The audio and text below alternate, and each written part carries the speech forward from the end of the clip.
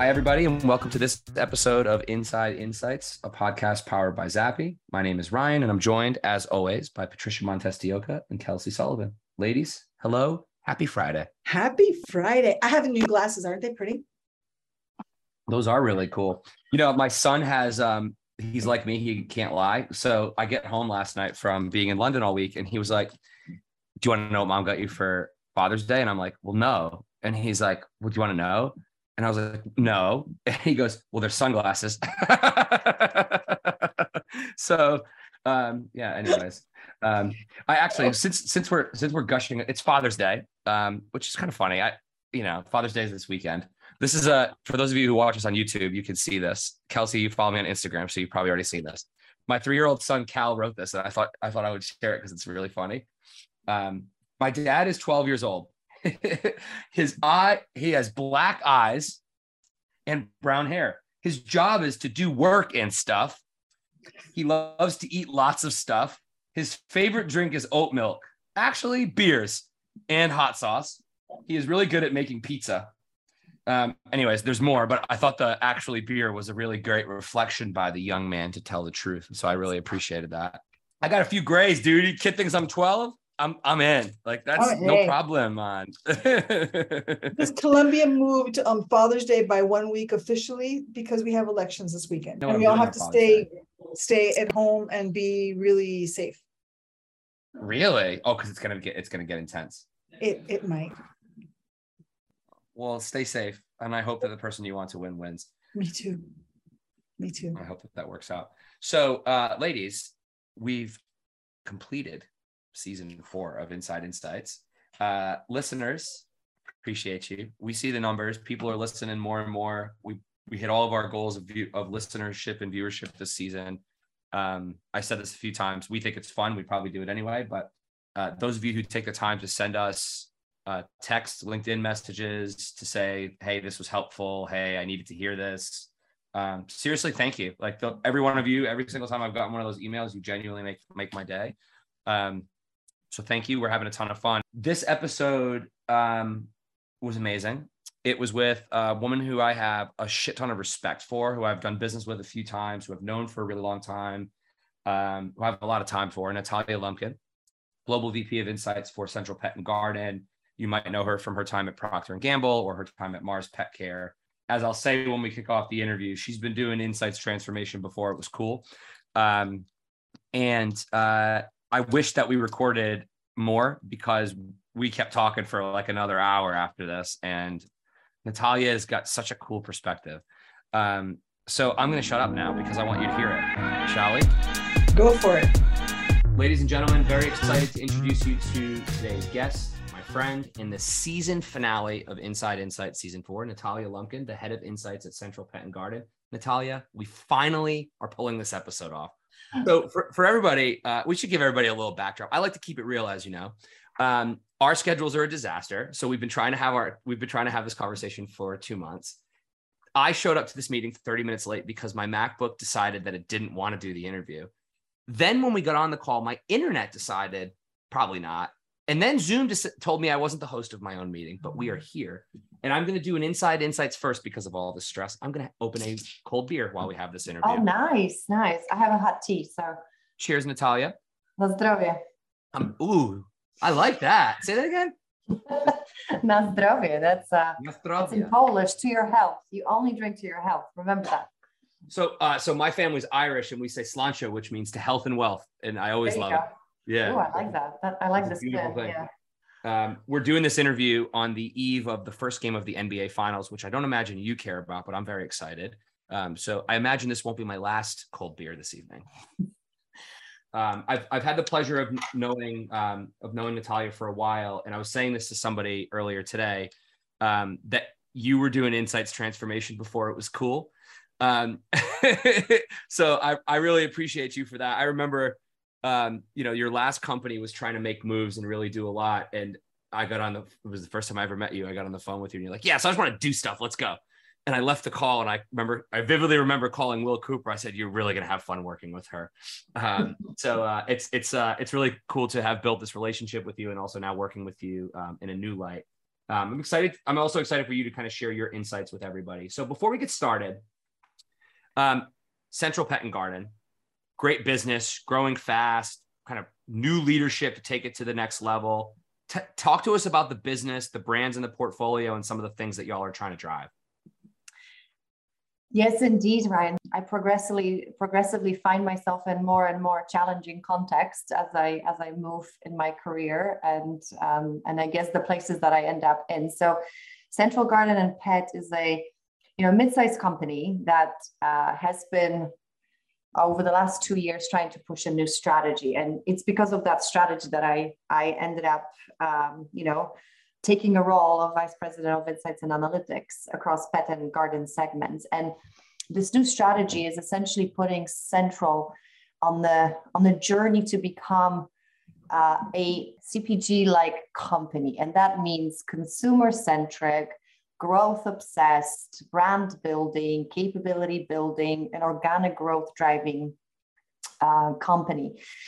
This means that it has to change how it's been operating. Central has been growing primarily through acquisitions in Pet and Garden segments. This company started, in fact, as a distribution company, and so one of their strategies, and actually really well working strategies, has been just acquiring smaller players, profitable businesses, and then putting them together in a portfolio. What has also transpired from that is that they just let those little brands and companies manage themselves, right? So however you operate it, you just stayed in that realm. You just had to be responsible for P&L and delivering the targets. And so lo and behold, we have a new leadership team that starts, changing things around. And obviously they're coming from, with CPG background. And so they are used to driving organic growth, not only relying on M&As. And right. So that's really the broadly the ambition. And what's really cool about it is that this leadership team has very, very, huge support and huge intentionality around consumer insights and analytics, right? They already are bought into the agenda of we need data, we need insight, we need to be more consumer centric.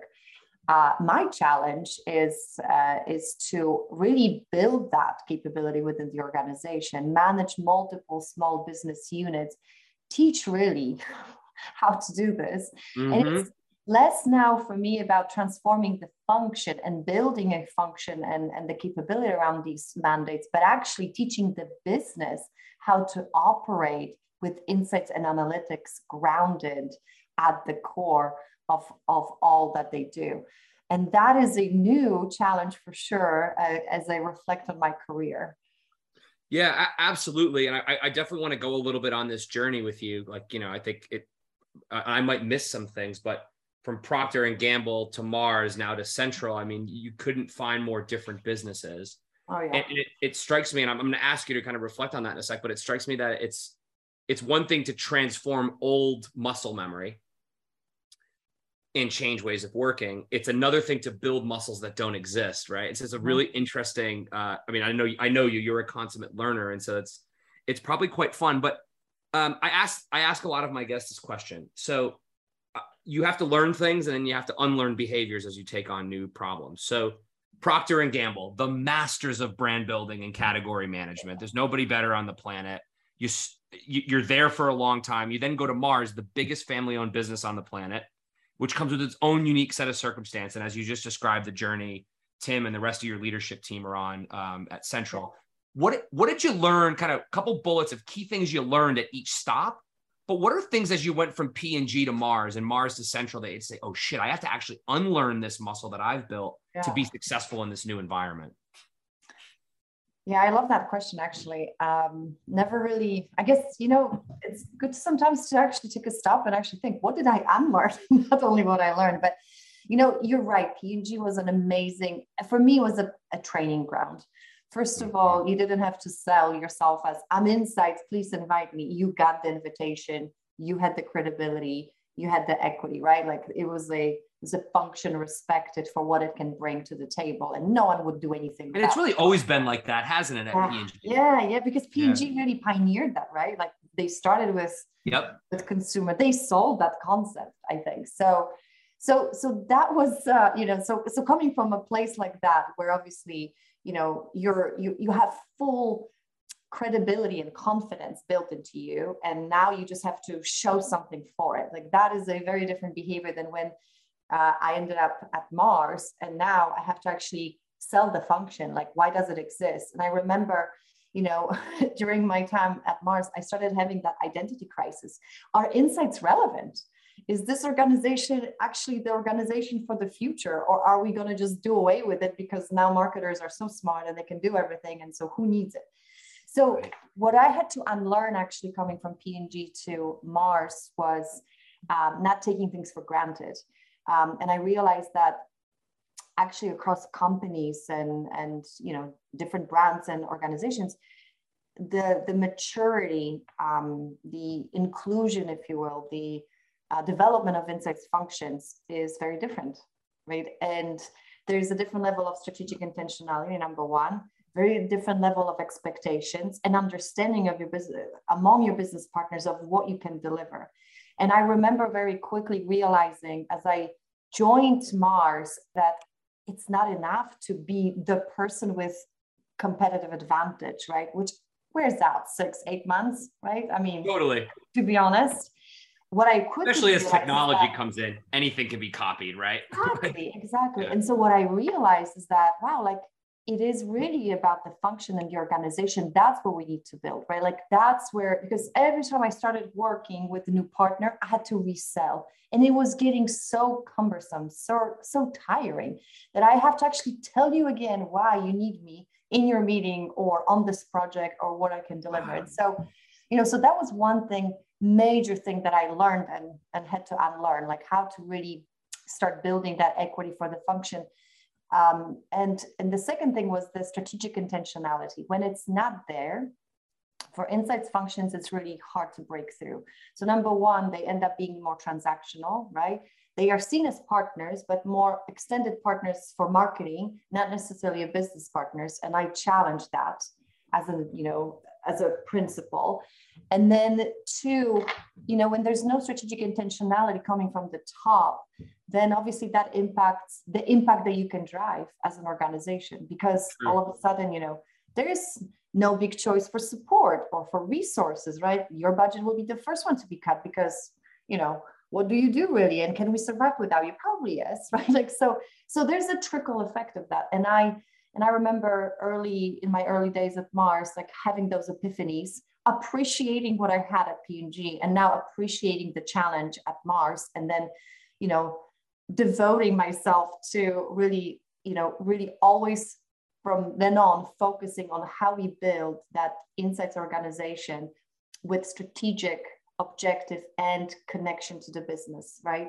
So that was probably the biggest learning for me. And then, moving from Mars to Central, I mean, eating another humble pie, right? I mean, smaller businesses, mid-sized companies, it's interesting how sometimes little in resources they have and how underdeveloped, if you will, is the understanding of what insights really do and what the value can deliver. There's no like established ways of working with insights. And so therefore they're quicker to, let's do it. They're quicker to experiment. They're quicker to actually put a little bit money behind, right? And try it. And that probably is a unique feature that any insights leader can embrace quickly, especially, if they have curiosity and imagination and, let's say low risk aversion, if you will, right? Because then you can experiment. And that's something that I wholeheartedly embrace because, again, it helps you not make the same mistakes. And it helps you leverage the learning from your past to then quickly overcome any challenges. And then, again, unlearning how much you need sometimes to make decisions, how little it takes sometimes to actually move the ship forward, especially when you don't have access to resources, right? And I think Zappi is a good example for us because, it's a, seemingly pretty significant investment all at once to put something against a platform, but then just the speed of adoption among this company has been amazing. And then establishing a process, hey, because we don't know, we will meet with you every week and learn from you and you teach us. And so that has been a very, very unique, I would say, dynamic that I have not seen in my previous experiences. I love that, the willingness to bet, experiment, and learn. And it's something you say about, I say this often, like, let's step in new potholes, not the ones we've already stepped in, right? And so, like, leveraging the previous learning. I want to talk a lot about Central because I think so many of the listeners are going to businesses that are driving fast growth and need to build this muscle from scratch. But I want to go back to something you said about Mars first. Full disclosure, I love Mars. I have a big relationship with Mars, but I'm going to be, we'll be open here. Establishing credibility. I had a conversation with somebody, and I've said this now twice, but I'm going to say it for the third time, who said to me, doesn't work at Mars, by the way, works somewhere else. He said to me, I can't transform insights if the business doesn't believe in insights and marketing doesn't embrace it any further.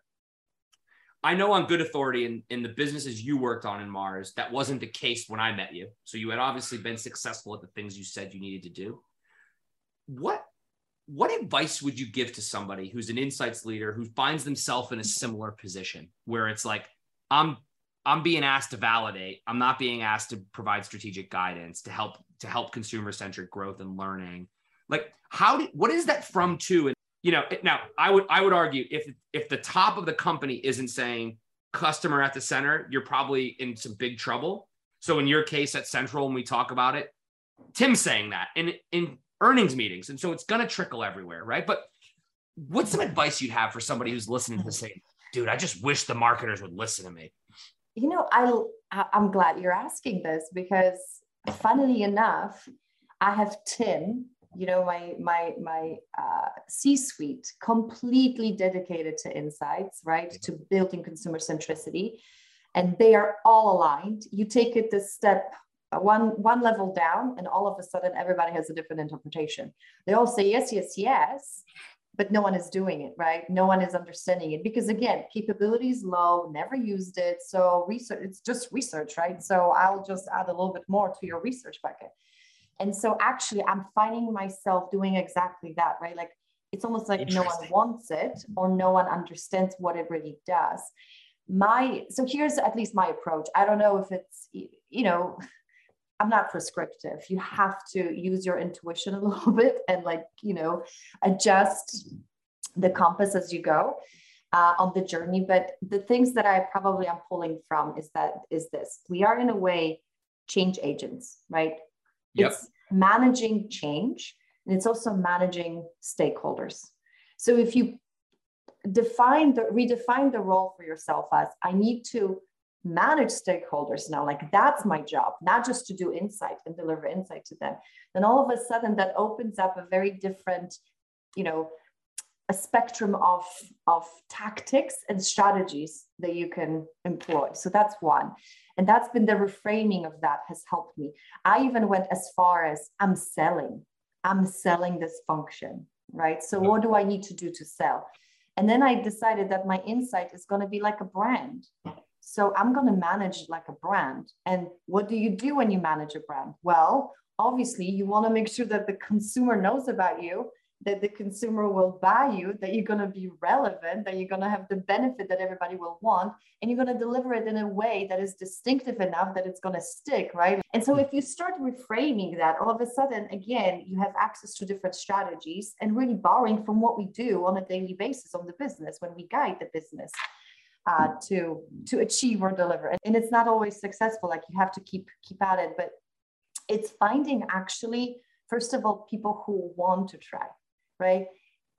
You don't have to deliver the entire business and change everything all at once. Find players who are actually going to play the game, who will give you a little bit of air, right? And these are the places where you can prove your points and put some, as my boss calls it, points on the board, right? Because that's really what it is. It's just like, shoot a few darts there, and it doesn't have to be all bullseye. You still get points. And the point is that it's a little bit of, you use that to tell them a story. This is the challenge. This is how we work together. This is how we engage together. It's really about like the ways of working, not just what was delivered. And then obviously the best case is when you have some results to show, and then you have the business partner to really sell that for you. Because at the end of the day, we're not really alone. And, you know, and often for this function, what you need is champions, supporters. My, you know, go-to at Mars, you know, and I love Mars. I'm going to do that preamble as well as you, disclaimer. We love Mars, but I am always Mars. However, you know, there was a lack of intentionality for insights, right? It depended on the region, category, who you work with, you know, who wants to invest, who's not. And so I remember tackling the transformation in a way that I would even go to I talked to procurement leaders, I talked to finance leaders, I met with, you know, sales category, whoever wanted to actually listen to the story, because I wanted them to understand what I'm doing, but also to champion me in the room when I'm not there, right? And start making connections. Oh, maybe, you know, Insights could do this because I saw this tool, or I saw that they do this. And, you know, and it's a little bit of that. So the stakeholder management is not just, hey, can you agree or approve? It's also, you know, it's also a little bit of the storytelling and sharing of kind of broader meaning behind what we do, and making sure that it always connects obviously back to the business. And, you know, we talk about what's the value that you're driving, what's the business outcome that you deliver. And, you know, obviously that always helps elevate the story into something that is relevant to your stakeholders. But nevertheless, don't underestimate how little sometimes people know, and therefore why this is the reason why they shut down and decide not to do. And just spending more time, you know, nurturing, as I call it, stakeholders, even when they are seemingly not relevant or directly involved, can go really long ways. Although, again, depending on where your brand is, you need to employ different strategies, right? Is it conversion? Is it trial? Is it loyalty? Or is it that we want to accelerate and have more spending? And Ryan, my best probably evidence for how successful some of these tactics have been for me is when, for the first time in my 17 years of managing and working in Insights, I had chief finance officer coming to me and asking me, how much money do you need next year? Never happened to me. Usually it was, how much money can you give me back? and just reframing that was, to me, the biggest win, right? It's starting to work. And so I'm hoping to replicate that at Central. And again, I have many business partners who not only don't feel like they need it, but also don't understand what this could do for them. And that is why that stakeholder management communication strategy, if you will, is so important. And again, find players that want to play. And I love that last piece of advice, both for local people and global people, because I obviously, like when I met you, we were working in Mars, and your business was the player that the rest of the business was able to leverage. But in your business, you were doing the same thing. There's something you said, though, and I have to double click on this. Don't you find it funny that the businesses that are supposed to help other businesses market and grow are historically dreadful at doing that? A friend of mine is a head of insights at a bank, and he called me today, insert X market research company. Do you know anybody there? And I'm like, well, no, like, why don't you just hit their website? He's like, well, I can't. And I tell this story because your advice is flipping the thing you're trying to advise on its head and say, who is my customer? What do they care about? How do I create my own brand? And I just think it's such sage advice that you give, because how many of us through the whole supply chain of growth forget the things that we do to drive growth when we're trying to do things in our own shop. That's a really cool insight that you give. And I really appreciate you sharing it. And it's such a good way to think about it. This is my business. You are my customer. How do I integrate with you? It's boom. I love this. Okay. Central Pet and Garden. My dog, for those of you watching on YouTube, my dog Hank is a 6-month-old puppy. I didn't stage that he joined this meeting during this conversation. And y'all are lucky he didn't howl because he's a coonhound. So he usually goes, "Ow!" And he spared us all from that. You said something that I want to drill into, and it will start kind of this journey. There's a lot of listeners, and interestingly, either in businesses like yours that are transforming into CPG, but also the amount of people I know who have joined fintech businesses, telehealth businesses, who are growing like absolute crazy, are capitalized like a maniac, and that, oh shit, we need to be customer centric. And there's, they're bringing in an insights leader that starts as a department of one, and they're trying to do things. You said something that resonates with me. I could read 100 earnings reports, and I would see 95 sentences that say the customer is at the heart of growth in some variant. And there's a bunch of engagements with the McKinseys and the Bains and the whomevers of the world that are implementing digital transformation or customer-centric growth strategies. These are big fucking words, right? Like, these are big, big words. And so something you said, and you were vulnerable, and I appreciate it. You get a couple steps below, and people have then their own interpretations. So one of the I'll be vulnerable too. One of the problems I have in my business is we introduced an acronym called product-led growth. And oh my gosh, if I could delete the sentence and go back 6 months in time and never write it down, I would, because it takes on its own meaning. So starting with that, I'd love to hear your kind of how you attack that, right? So I've got to now educate people on the delta between what they've heard in reality on what this actually is. And how are you going about building the muscle? Because I've seen, obviously we're doing business together. I've seen the pace at which you operate in 2 companies. You move quick, you get shit done fast. It's incredible. But this is different. How are you educating people? And a third point for you to touch on, you are a lean team. I think there's 4 of you total, maybe 3. How are you enabling the company to use the systems that you're building? So how do you bridge that gap? Let's start there.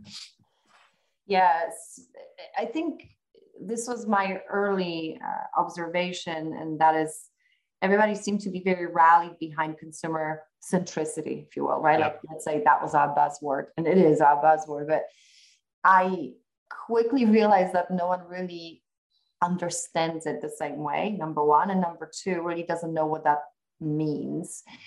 And for a while, honestly, it seemed that we have not done enough of selling, if you will, behind the strategy, right? So the top-down cascade of the strategy probably should have been much clearer on not only what we want to do and the journey that we want to get to and why consumer centricity, but really, what does that mean for you?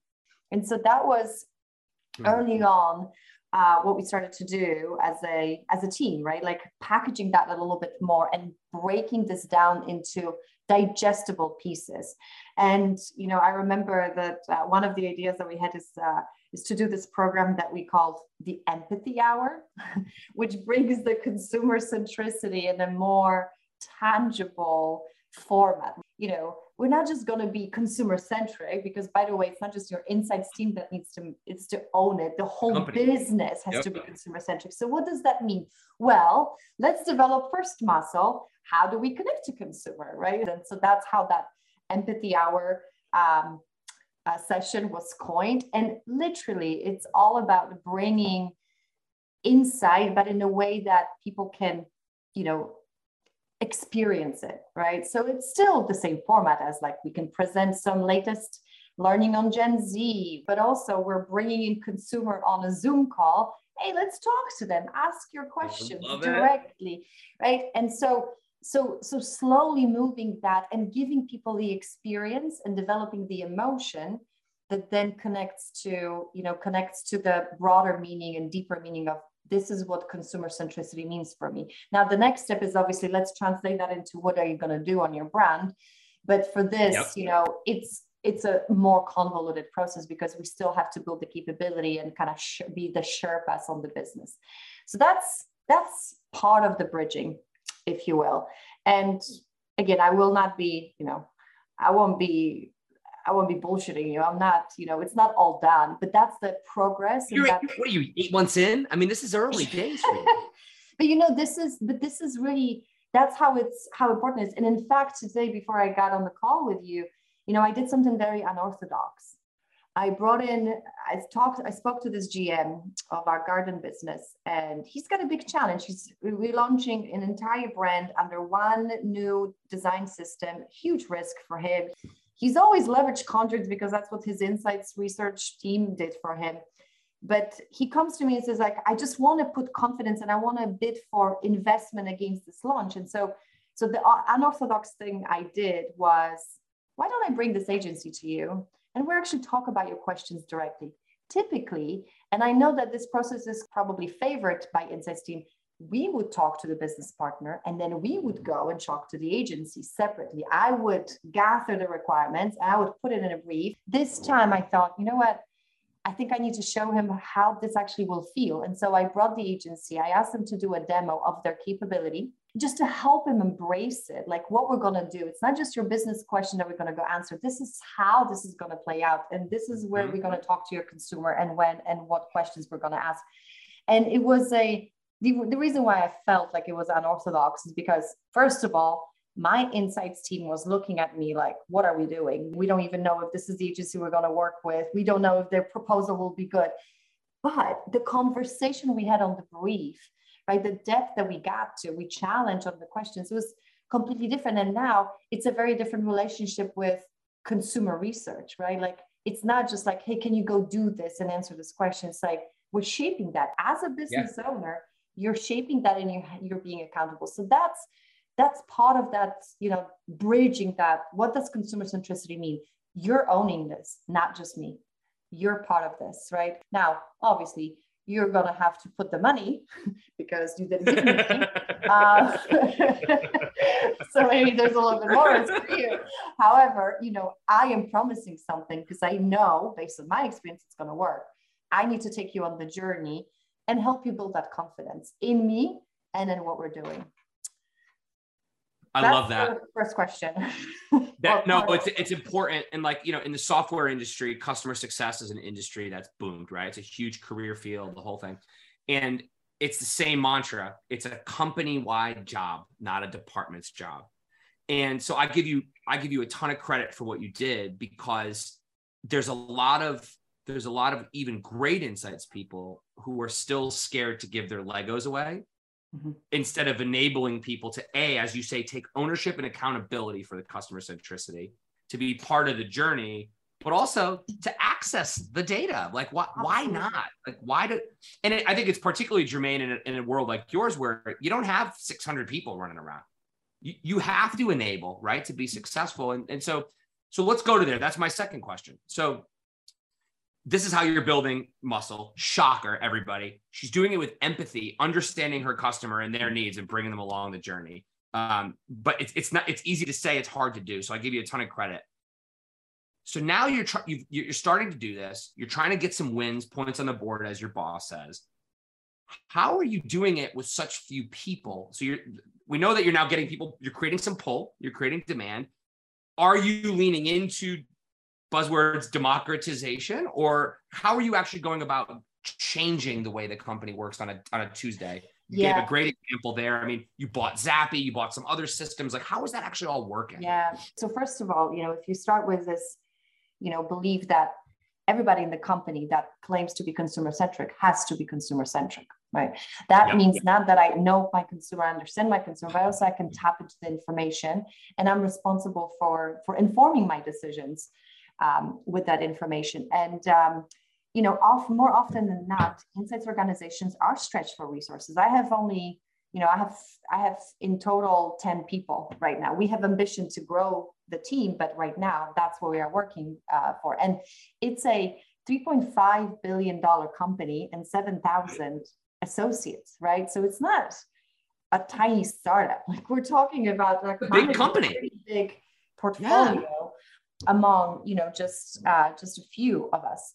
And so, so this, for me, the way, there are a few challenges. One, is your team really ready to let go of some of it? And is the team really in the mindset also operating as a leader on the business, right? We are leaders, to be honest with you.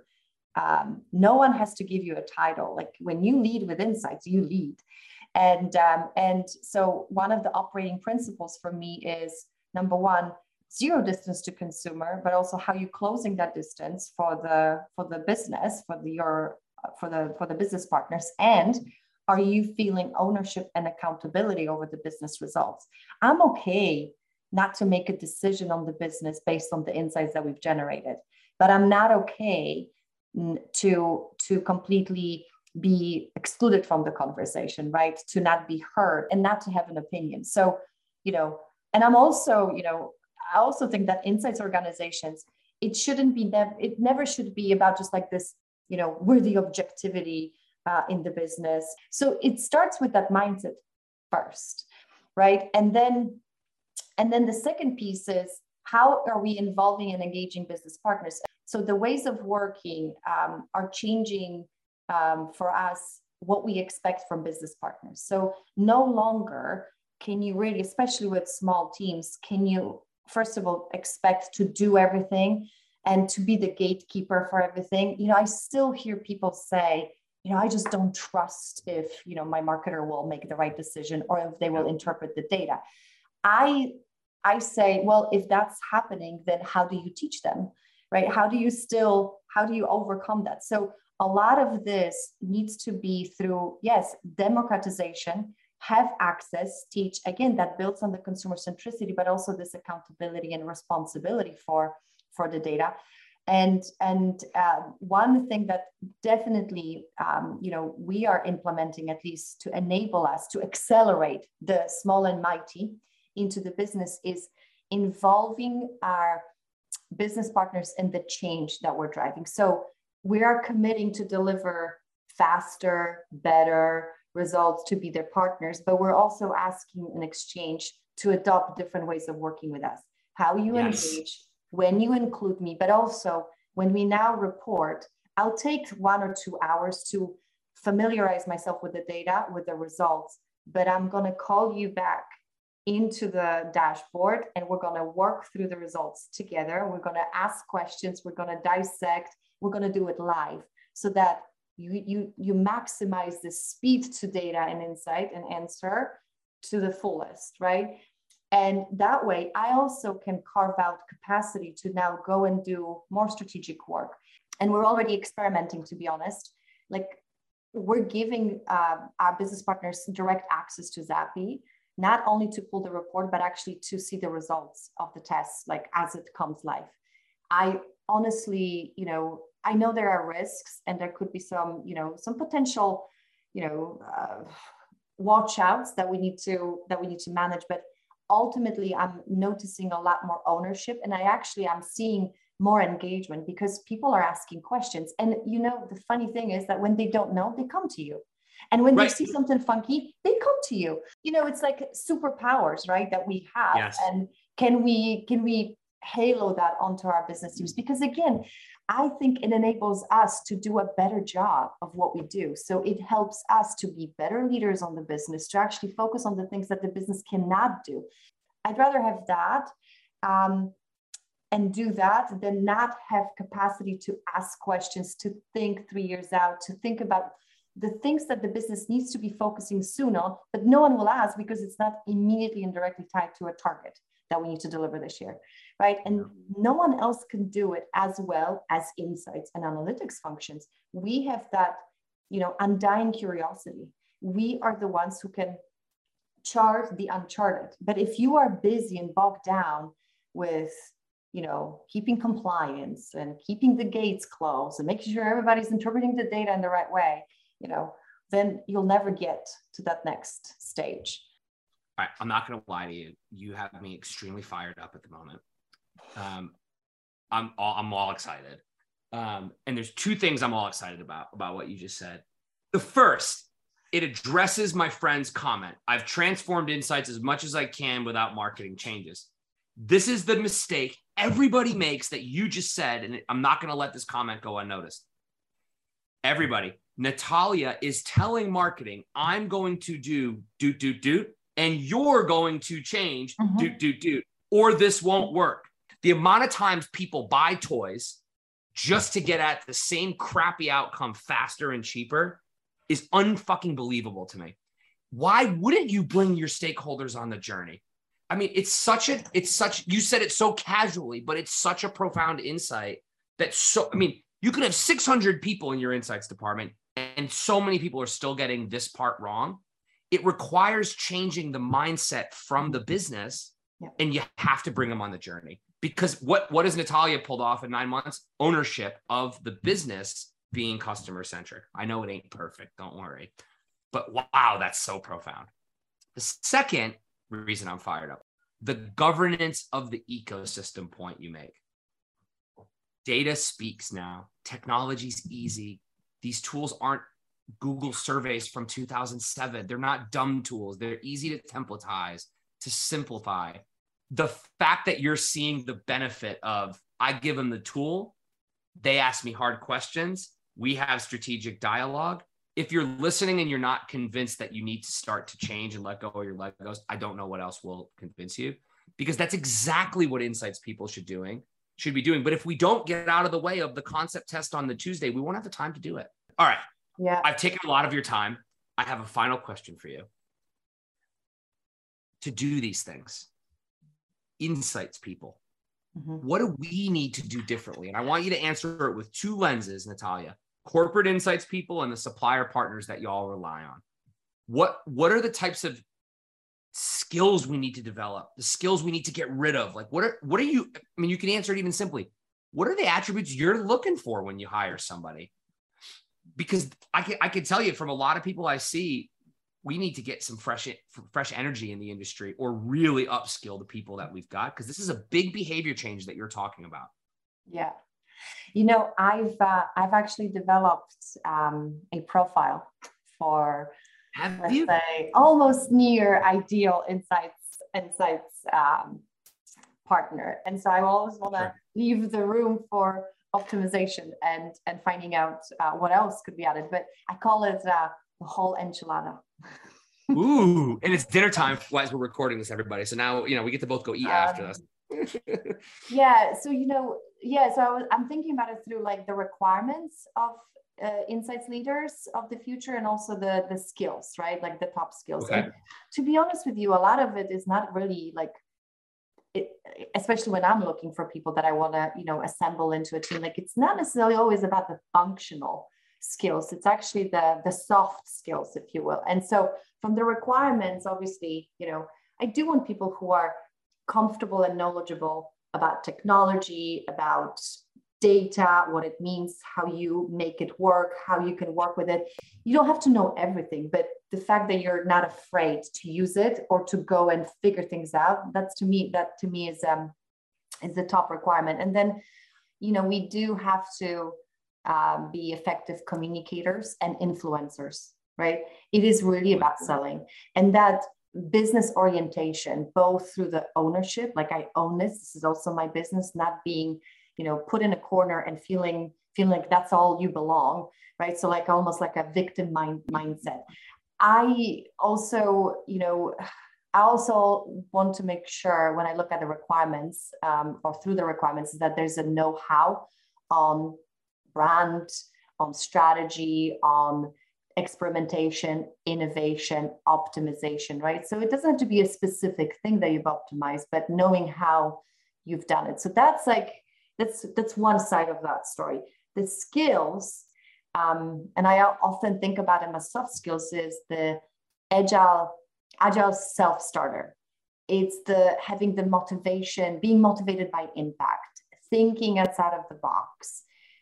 Again, back to storytelling in a very effective way, and embracing risks and experimentation. There is discomfort with dealing with ambiguity, but as long as you can overcome the fear and try something, like, to me, there's never a failure. It's, this just didn't work. We're going to try something else. Yes. Right? Like, yes. It's just like even reframing how to think about it. And so therefore, for me, these are really important. And I've noticed that every time I was building what I used to call it, like, we're building a new village. and we need to bring the villagers to live here, right? Who's with me? You know, I often found that those who are just willing to try, like, I want to press these buttons. I don't know what's going to happen, but like, let me go. And you need that. You need that on any insights team. And I really hope that for our industry, we start thinking of ourselves as just researchers. To me, research is it's not a bad word. It's just a limiting word. You know, it's limiting. To me, research is a tool. And while I love research, and every time we're doing research, especially with consumers, live, you just get so energized and you're like, this is why I love this job. This is our repertoire of tools, of things that we do, or we can use to do what we do best. In terms of, I guess you asked for the supplier side, right? So those who we work with, I look for partners who are really willing to take on the challenge. And I really make it a case to share as much as I can on the vision, on the end state, on what I'm trying to accomplish. I want to really leave the canvas, unpainted for my suppliers, because I want to see the level of thinking they can bring. And I always have faith that they actually, if given the opportunity and space, will actually paint the canvas. They will bring things in. And one of the things that I really look for in suppliers is, one, be transparent. And then the second thing is feeling that ownership over my business. So not letting me say, or, come to you and say, hey, let's go do this, or do this research for me. I want a partner who says, I was thinking about this and I think we should do X, Y, and Z. What do you think? Build together, co-create together. Often I came to you and said, what if we did this? Or we need to have X, Y, and Z. And I never heard no. I always heard from you, let me think about it. This is actually good provocation. We've already been thinking about it. I'm glad you mentioned it. Right? So there's not only a dialogue, but it seems like we're like on a joint business planning. And that's always the most impactful partnership you can have, because, we're co-creating together. And honestly, I don't believe that we on the client side know everything. And, I have been managing people who really manage suppliers like that. They go in and say, listen, I already thought of this. This is the methodology. I just need you to go and do it. You are not even asking what's out there. You don't know what else you could tap into. You could even pay less if you only let them decide, or at least have an input. Right. And so it just changes the whole dynamic. But you need to have that partnership and that mindset on the supplier side as well, right? Yeah, it's a dialogue that just enables a very different outcomes and results. I love it. And it's refreshing to hear. I mean, your articulation of the future insights person will create partnership. What you are is a great business partner. And that's why you get the best out of your suppliers. I remember one time we were a startup and a big business called and said, same, we've already figured it out. And I was still very involved in the front lines at that time and sort of asked some questions, got at the problem. I said, there's like 10 better ways to do this. And I remember the person saying, we know what we want and we know what we need and we just need you to execute. And I said, then you should call somebody else. I don't know what to tell you. So I think, there's a lot of people who talk about partnership, but it takes what you said, being transparent, sharing the vision, giving the space to draw on the canvas, to challenge you and to bring fresh thinking. It's really refreshing. Natalia, I would talk to you all night, but I've taken a lot of your time. This episode is the perfect way to end this season. I've had so much fun in this conversation. So it was worth our scheduling delays. It was worth my computer completely crashing for 45 minutes. And it was really nice to have a beer with you. So thank you so much for your time and your energy. And everybody, what Natalia said is where this industry is going. Get on the bus or you're going to be looking for something else to do. Thank you so much, my friend. Yeah, thank you, Ryan. Really, thank you for giving me the opportunity to speak with you. I really enjoyed it. Absolutely. Good luck with your journey. See what I mean? That was pretty good, right? Well, I was tingly after that. And I have to tell you guys this. So this interview was a disaster to schedule. Turns out my schedule is a disaster and Natalia's is just as bad. So we finally found a time that one of us wasn't sick, traveling, whatever. And we did it. Then my computer crashed. And so we like, this thing was recorded at like 7 p.m. Anyways, Patricia, final takeaways of season 4. Talk to us. Oh man, this was so good. I've been around the block for a long time, a few times around. There's a saying in there somewhere, but you know what I mean. Been here for a while. And she so brilliantly organizes thoughts, the things that we've all been doing for a long time, but she just organizes it and she does it better. So here we go. We've got 5 buckets of learning because you guys talked about 5 big subjects. And then I've got a teeny weeny little big parting gift for our listeners at the end of this season. Ready? Number 1, her career learning. Her career learning was cool. She's like, at PG, it was all training ground, right? They're the masters of brand building and category management. You get the invitation, you sit at the table, you have credibility, you have the equity, just work. Then she went to Mars. It's the biggest family-owned business on the planet, right? And it was more training ground because it was totally different. She had to unlearn to take things for granted, right? Because there were so many different levels of expectations. And she had to learn to focus on building the insights organization because it didn't have it. She had to sell the function from the beginning. Then she moved to Central. And she actually said humble pie, but I'm going to be kinder. I'm going to say, it's a distribution company for CPGs, and she got more training, hard training.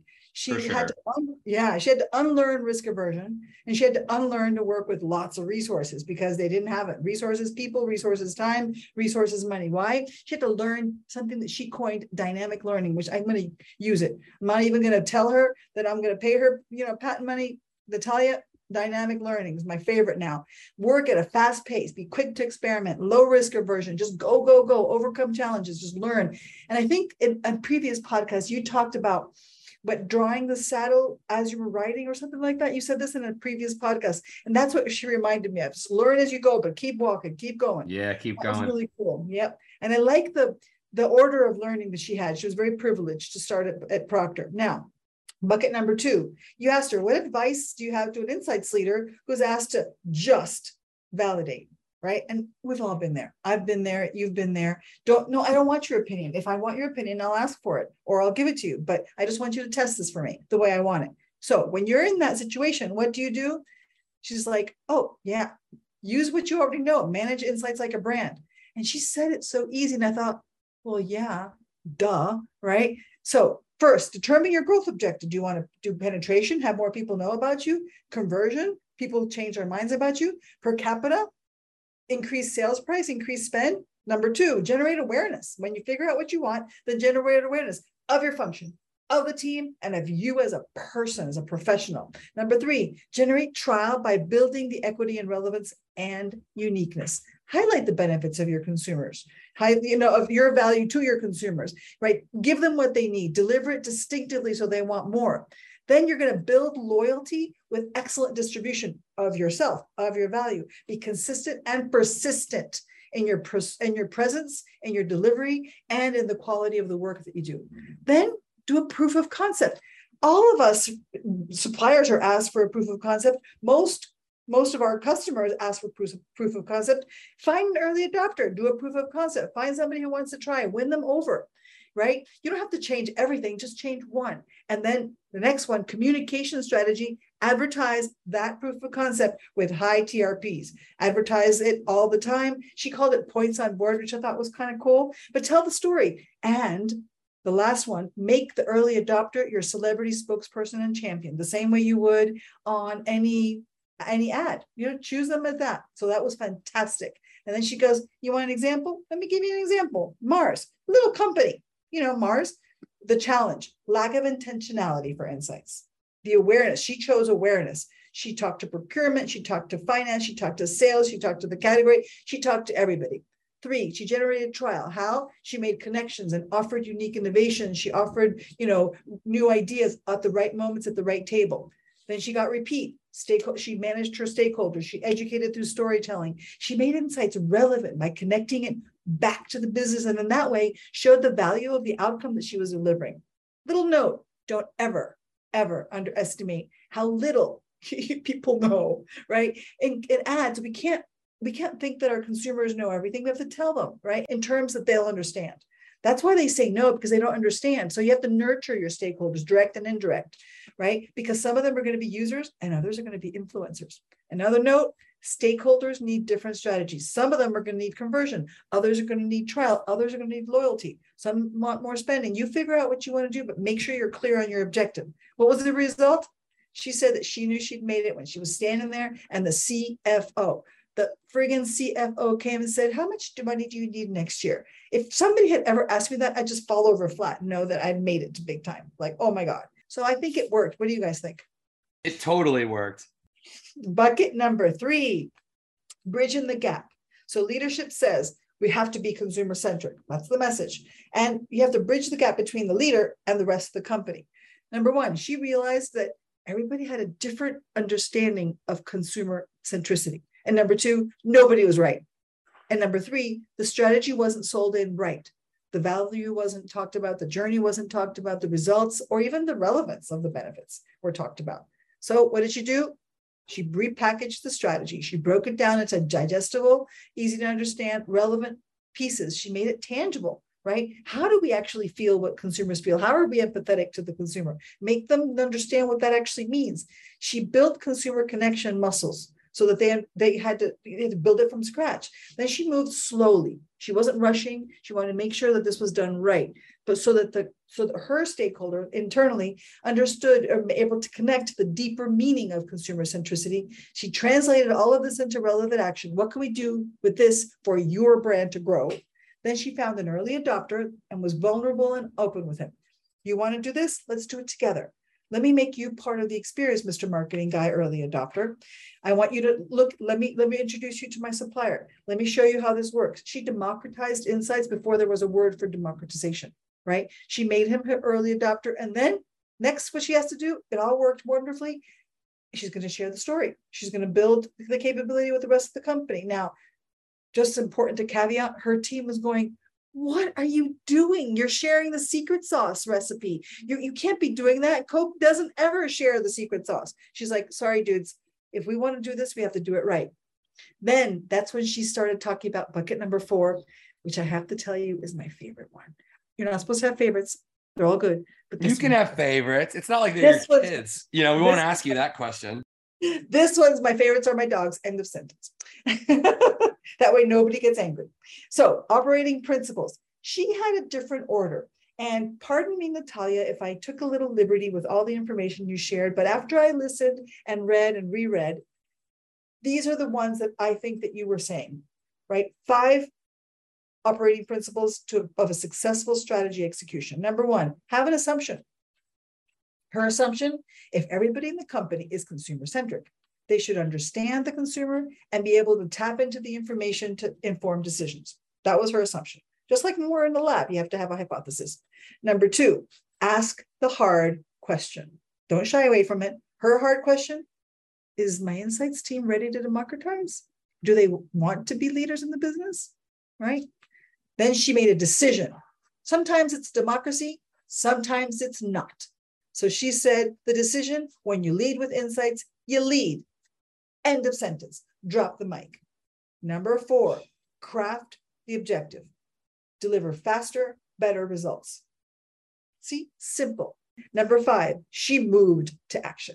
Those are the 5 operating principles, but let me tell you how she moved to action, which is like, brilliant.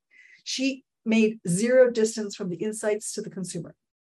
She had a business owner mindset. She wanted to feel the ownership and the accountability.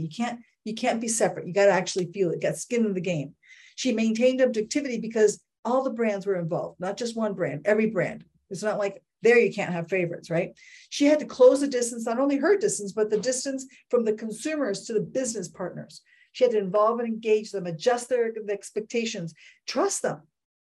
And in order to trust them, you have to educate them and share. You can't be gatekeepers and then expect them to grow. You have to teach them. You have to involve yourself, make them accountable for the data in the same way that you're accountable for the business results. Reciprocity. Say that word for me. Reciprocity. Reciprocity. Thank you. That one. That Reciprocity. Reciprocity. I'm going to just not use that one in my in takeaways next season. That's okay. Yeah, I think you got through it. In exchange of all that, you're going to ask your business partners to adopt different ways of engaging with the insights team. I teach you, you start acting differently. Okay. We'll still be the experts. We'll be here, but you have to pull your weight. And then use the time that you have left over to do more strategic work, stuff that the rest of the business can't, and give marketing access to the inside superpowers, take risks, manage the outcome, but you're going to be free to lead with insights. That was your decision from the beginning, and focus on what the business can't do. Create longer term strategy. Brilliant. Just brilliant. What do you guys think? Isn't that amazing? It's fire.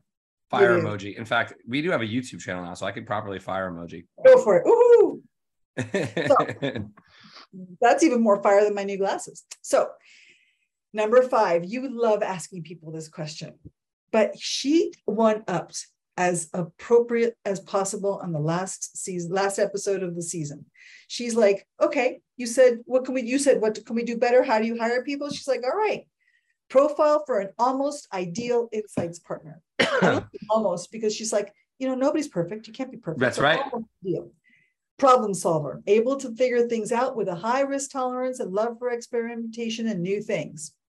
Comfortable with and knowledge about tech and data, what it means, how you can make it work, how you can work with it. Agile, self-starter, and out-of-the-box thinker. Business orientation, brand, strategy, experimentation, innovation, optimization, and process know-how. Effective communicator, and influencer, basically a storyteller. And in general, a researcher and a curious explorer that learns from their mistakes, not just a researcher. Damn. Woohoo, right? Woo-hoo. Then the one up, what's the one up? Profile for an almost ideal supplier. Partner. Yeah, I like this one. A little one up. Yeah. Willing to take on the challenges with me. Feels ownership over my business.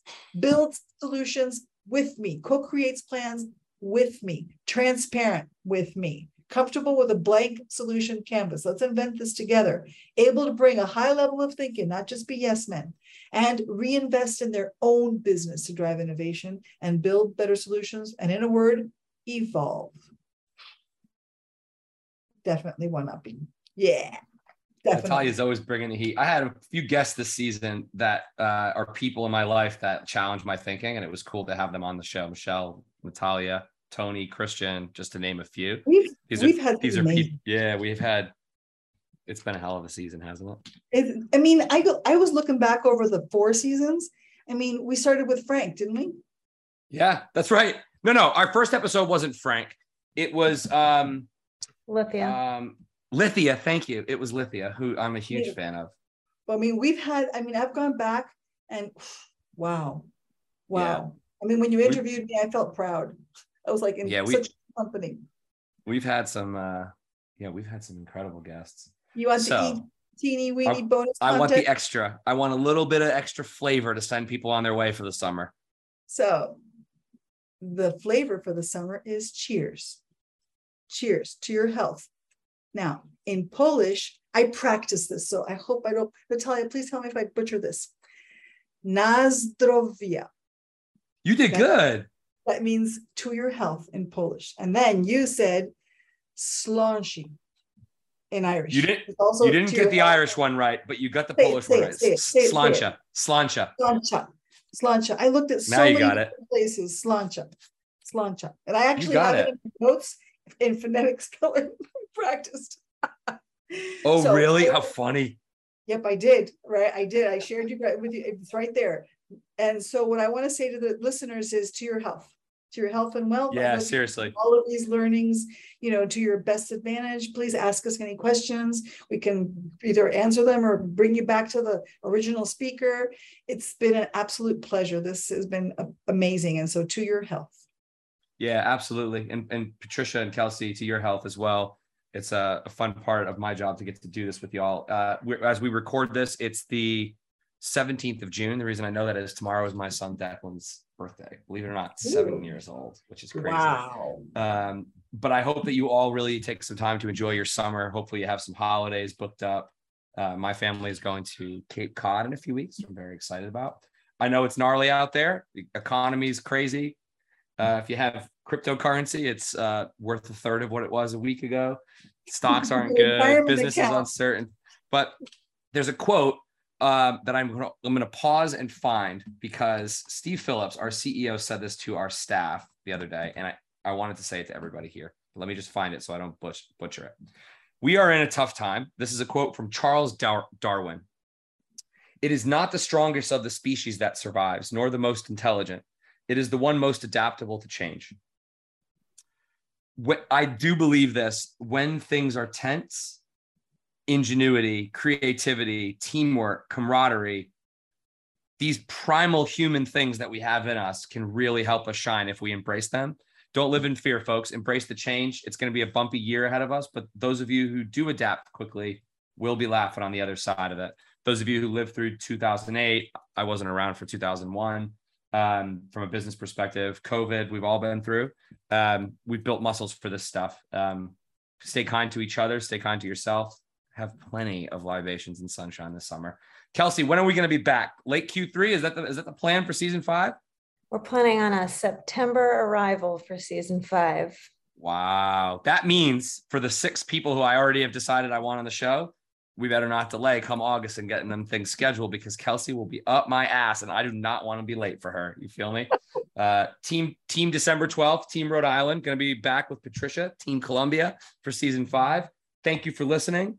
We are 2 minutes late for our season 5 kickoff, so we got to fly. Bye, everybody.